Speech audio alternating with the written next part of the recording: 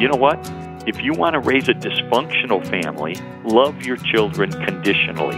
If you're good enough, maybe I'll love you. Maybe, you want to raise a healthy family, you love them unconditionally. That's how God loves us.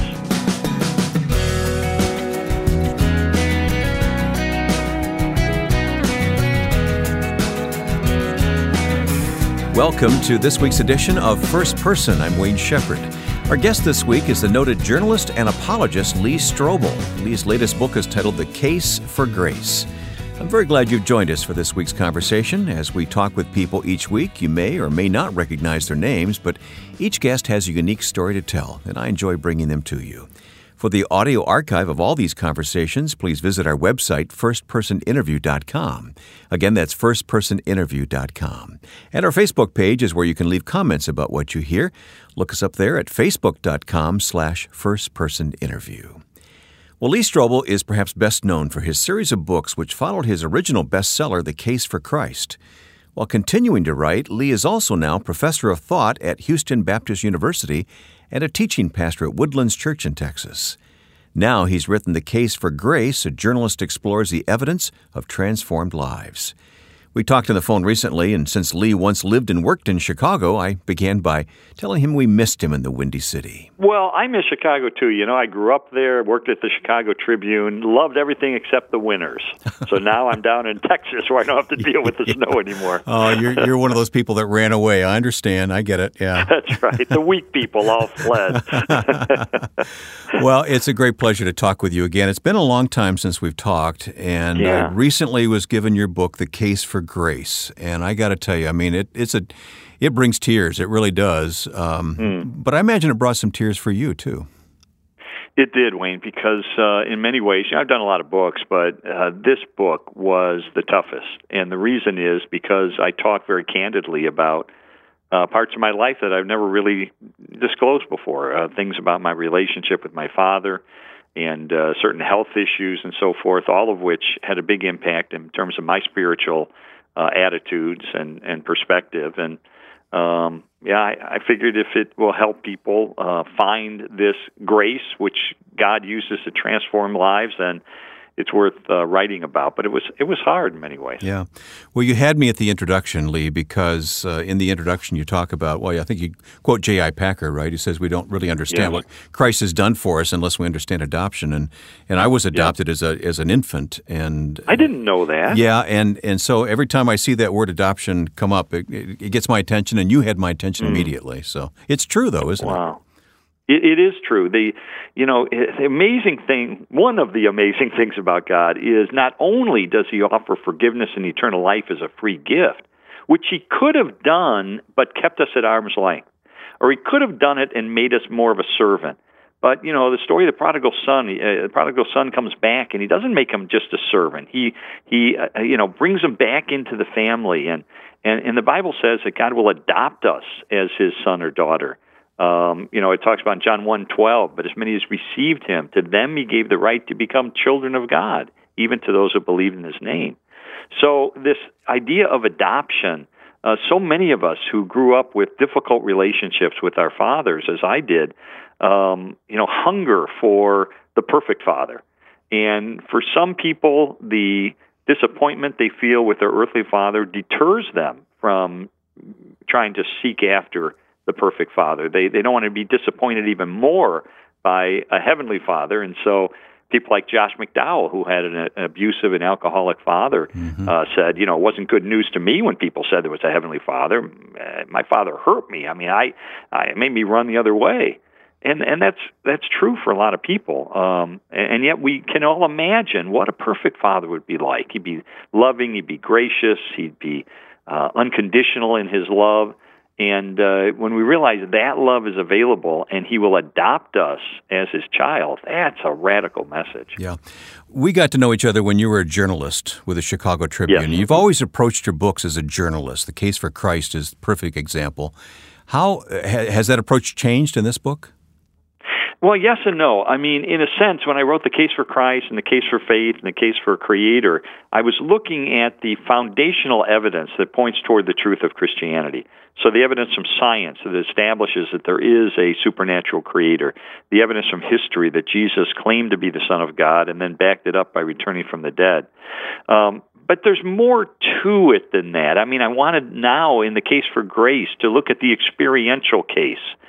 And how do you do that? How do you talk about the power of grace to transform lives? Well, when Jesus talked about grace, he didn't give a theological treatise. He told the story of the prodigal son. So I thought, you know what? I'm just going to tell different stories, each of which contributes a bit to the puzzle of grace. And so I traveled, maybe 25,000 miles around the country, sitting down with people and getting to know them, spending time with them, becoming their friends, and listening to these stories of radical life transformation, people who were meth addicts and homeless and heroin addicts and living immoral lives. One guy who committed 17,000 murders. I mean, these are stories that when you see their life transformation, you say, you know what? There must be a God to transform people like this. Yes, but you did so not just to tell their stories, but to weave it with your own story. Yes, that's a lot of it. Is I wanted to connect it all with my story of going from atheism to Christianity. And a lot of that is heart stuff. You know, you can look at the head stuff, the information part, the evidence part, but there's always a heart component. And, I start the book with a scene in which my dad and I, when I was 18 years old, on the eve of my high school graduation, had a blowout argument, and we'd always had a chilly relationship. And he looked at me and said, "I don't have enough love for you to fill my little finger." Oh. And I didn't know how to respond. I turned on my heel, and I walked out, never intending to return again.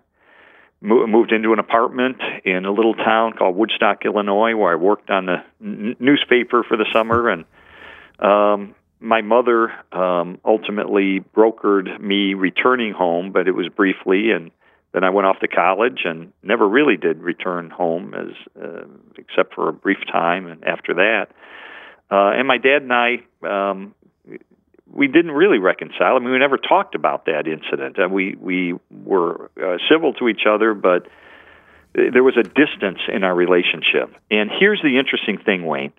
A recent study has shown that if you are a Christian father and you hope to pass on your faith to your kids, you hope someday they'll come to faith too. If you are devout, if you read your Bible, if you pray, if you go to church, you are less likely to pass on your faith to your children if you are a distant father. That seems to be the key. Are you distant emotionally from your children? Yeah, it's not just physical absence. Absolutely. It is an emotional distance, and that's what it was like with my dad. We had an emotional distance in our relationship, and I think it was one of the factors that pushed me down the road toward atheism. And I don't want to give away too much because I want our listeners to read your book, but it never really, in this lifetime, got fixed, did it? It didn't. As I said, we were civil to each other, but he never came to my college graduation or wrote or and yet I would come home and we would be civil, but there was a distance, there was a chill, and so we never really fully reconciled. And then it got to the point where my dad died when I was at Yale Law School, just about to graduate from there, and I came home and we were having the wake, and I asked everybody to leave, and I just stood in front of the casket, and I basically said two things. First, I'm sorry. I was sorry for the part I played in the problems in our relationship, because I certainly was no angel. And I said, I forgive you, because I did. I wanted to forgive him. He was probably the best father he knew how to be. And I think there's a bit of a healing that takes place it did at least in me after that. But, you always wish that kind of reconciliation could have happened while he was alive. How much of it was you and how much of it was him? You know what? I I once talked to Jim Dobson, the psychologist, about this. We were talking one day, and I told him the story, and he said, you must have done something really bad to have that kind of outburst from your dad. I said, well, I did. I bought a motorcycle after he told me specifically, no, you cannot have a motorcycle. So that's a pretty bad thing to do. On the other hand, he said to me, is it ever right for a father to say, I don't love you? I mean, it's one thing to say, I'm disappointed. I need to hold you to account for something you've done that was against what I told you to do. But is it really ever appropriate for a dad to say, I don't have enough love for you to fill my little finger? I mean, but you know what? We're a product of how we were brought up. We're a product of a lot of different factors. Was my dad an evil person? No. He was a good guy. He was a good neighbor. He was a good father. He provided for us. I think he loved his family as best he knew how. Do you think it was more that he was unable to express it, or he really felt that way about you? Well, he had 3 children pretty quickly, 2 boys and a girl, and then there was a gap between last child and me. I was the 4th child. And I think he was very involved with the lives of the first 3 kids. He was Cub Scouts, and he was coach of the Little League teams and all that stuff.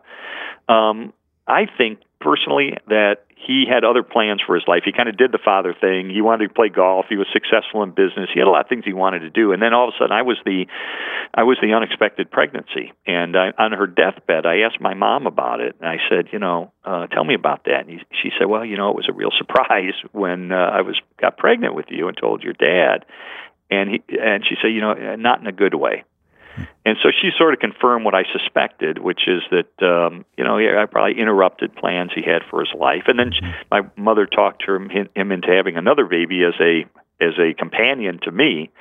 So there were 5 kids ultimately. And whereas he was involved with coaching Little League for the other boys, he never came to my games. Yeah. So for whatever reason, or maybe I needed more than my brothers and sisters, I don't know. But those are the kind of family dynamics we never quite totally sort through. Our guest today on First Person is Lee Strobel, his new book, The Case for Grace, and we'll continue in a moment. I'm pleased to announce that First Person is now produced with the support of the Far East Broadcasting Company. For nearly 70 years, FEBC has been proclaiming the gospel through radio and now new technology. Active in nearly 50 countries of the world and broadcasting in over 100 languages, FEBC, founded in 1945, remains faithful to its founding vision to take Christ to the world by radio.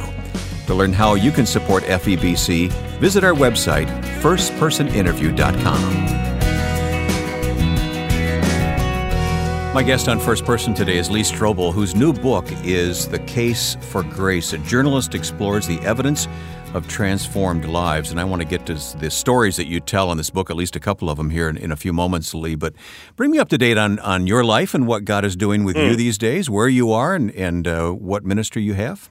Well, I tell you, life is great right now. I'm a professor at Houston Baptist University. I just moved to Houston. I'm a teaching pastor at Woodlands Church, terrific church with Carrie Shook and Chris Shook here in the Woodlands, Texas. I've got 2 wonderful kids. My daughter lives right around the corner, so she has my 2 oldest grandchildren, so we get to play all the time. Oh, you were blessed, yeah. Oh, it's fantastic. Then my son is now a professor. He got his PhD in theology. He's a professor at Biola University in California. He is our 2 youngest grandchildren, and we get out there as much as we can. So I love being a dad. I love being a grandfather. My book, Case for Grace, is really... It's a very fulfilling book to have come out because it's my life message. I've become an evangelist because of the way God transformed my life, and I want to see that in other lives. And so this book is so much part of my life message and that's expressed through books and through speaking. And I think I spoke 113 times last year at various places. And so things are active and fun, but, we're empty nesters, so Leslie gets to come with me on a lot of this stuff. And this book is about grace. We often recite, grace is God's riches at Christ's expense. We have sayings like that. But how do you define grace, and how is it different from love and forgiveness? Well, it's all intertwined. I think it is an unconditional species of love. It is it is undeserved and unmerited lavishing of forgiveness and love on people who can never merit what God is pouring out in their lives. So you try to define it and you go, okay, I get it. Grace is God's unmerited love for us. Okay, got it. But we don't get it, That's why I think stories are so important, because they illuminate different aspects of this grace and this gift of grace that God has given us. Yeah. Not to get too technical, because I can't, but, you hear conversations about the word hesed and how it's all rolled up into that one word, that one Hebrew word. Yeah, it's fascinating how when you look in the not just the original language, but even in English, the word grace and how it's used in so many different ways, and yet when you meet someone who has received and been forgiven through God's grace, it's almost something that's beyond their words to explain. And I've seen this in the interviews I did with some of the people for the book that I did, where I would sit down with someone who had their life, like Cody Huff. Cody Huff was literally a meth addict, a heroin addict. He was homeless. He was starving to death. He was crawling in the dumpster outside a pizzeria in Las Vegas, searching for thrown away scraps of pizza. And was as down and out of a human being as you would ever meet. And he told me, Lee, if I had a gun, I would have put it in my mouth and pulled the trigger.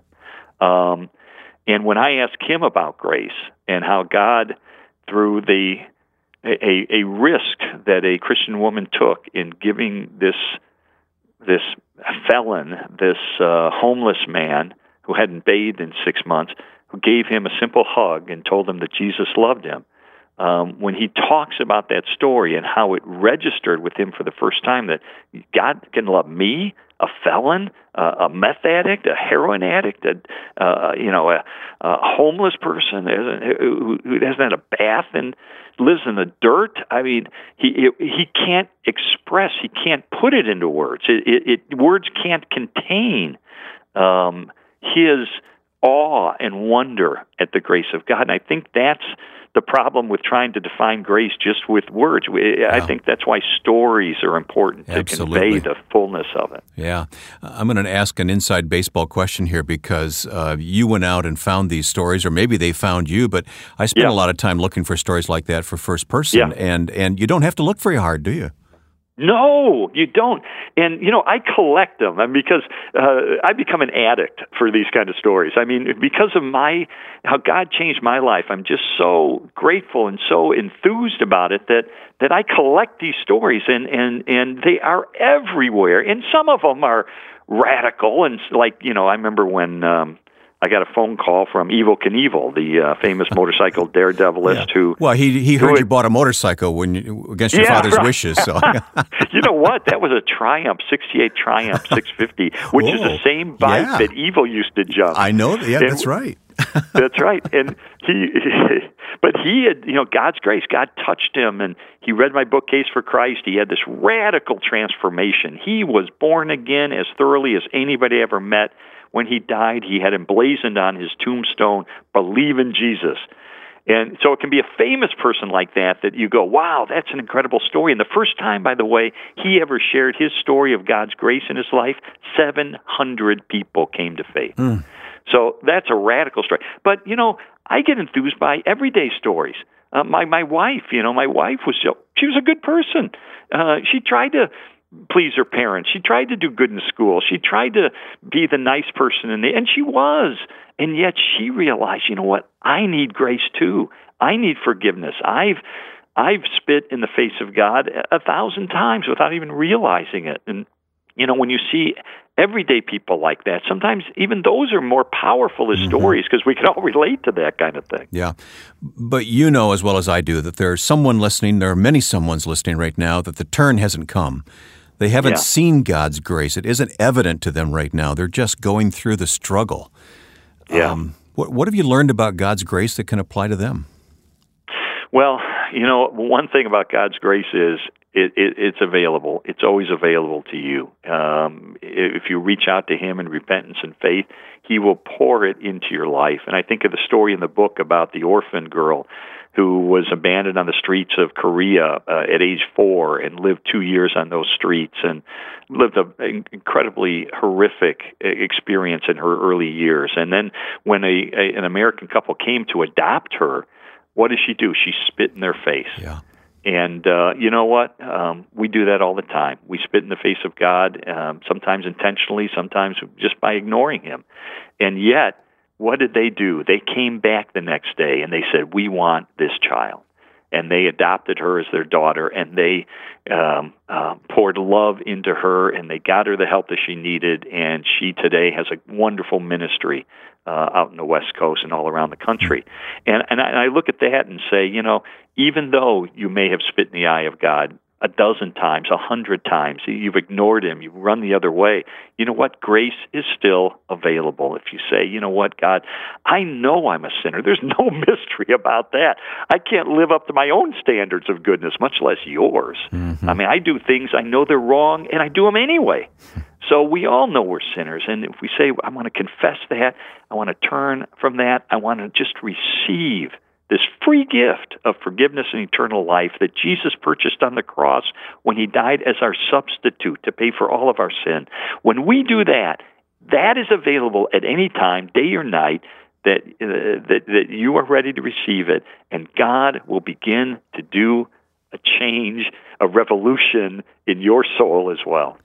You're known as an apologist, and grace has got to be one of the things that sets Christianity apart. It is. Grace is unique among world religions. Every other religion in the world is spelled D-O. It means we have to do a bunch of things to try to earn our way to God, use a Tibetan prayer wheel, go in a series of reincarnations, give alms to the poor, whatever it is. And then maybe, or maybe not, you may or may not earn your way to God. Christianity is not spelled D-O, it's spelled D-O-N-E. Mm-hmm. It's done. Jesus said it's finished. He has paid the price for our sin. He offers forgiveness as a free gift of His grace. That is the difference between Christianity and every other world religion. It makes it unique. And you know what? If you want to raise a dysfunctional family, love your children conditionally. If you're good enough, maybe I'll love you. Maybe, you want to raise a healthy family, you love them unconditionally. That's how God loves us. One final thing. Do you recall what you said about your tombstone in this book? Yeah, I mean, I haven't reread the book in a while, but yeah, I know what I want on my tombstone, which is that here lies someone so amazed by God's grace that he couldn't keep it to himself. You know, that's my calling. We talk about God's calling on our life. For me, it is to tell other people about Jesus. I teach it to university students. I try through my books and just through conversations with everyday folks, try to tell them, there is hope, there is redemption, there is compassion, there is love, there is grace available. And Jesus is there when you need Him. Once again, Lee Strobel's new book is titled The Case for Grace, and you'll find more information about it on our website, firstpersoninterview.com. Today's conversation with Lee is the latest in this weekly series of interviews, all of which are archived online at firstpersoninterview.com. Stretching back several years now, you'll find a long list of programs you can download as a podcast through iTunes or your favorite podcast app. You can also stream any interview right on the website, firstpersoninterview.com. And then we've set up a page on Facebook where you can leave a comment. It's facebook.com/firstpersoninterview. Next week, you'll meet two brothers who are on a path to destruction when Jesus took over their lives. Josh and Matt Cater will be with us next week. I'd like to thank the Far East Broadcasting Company for their support in bringing you today's program, and also thanks to my friend and producer, Joe Carlson. I'm Wayne Shepherd. Join us next time for First Person.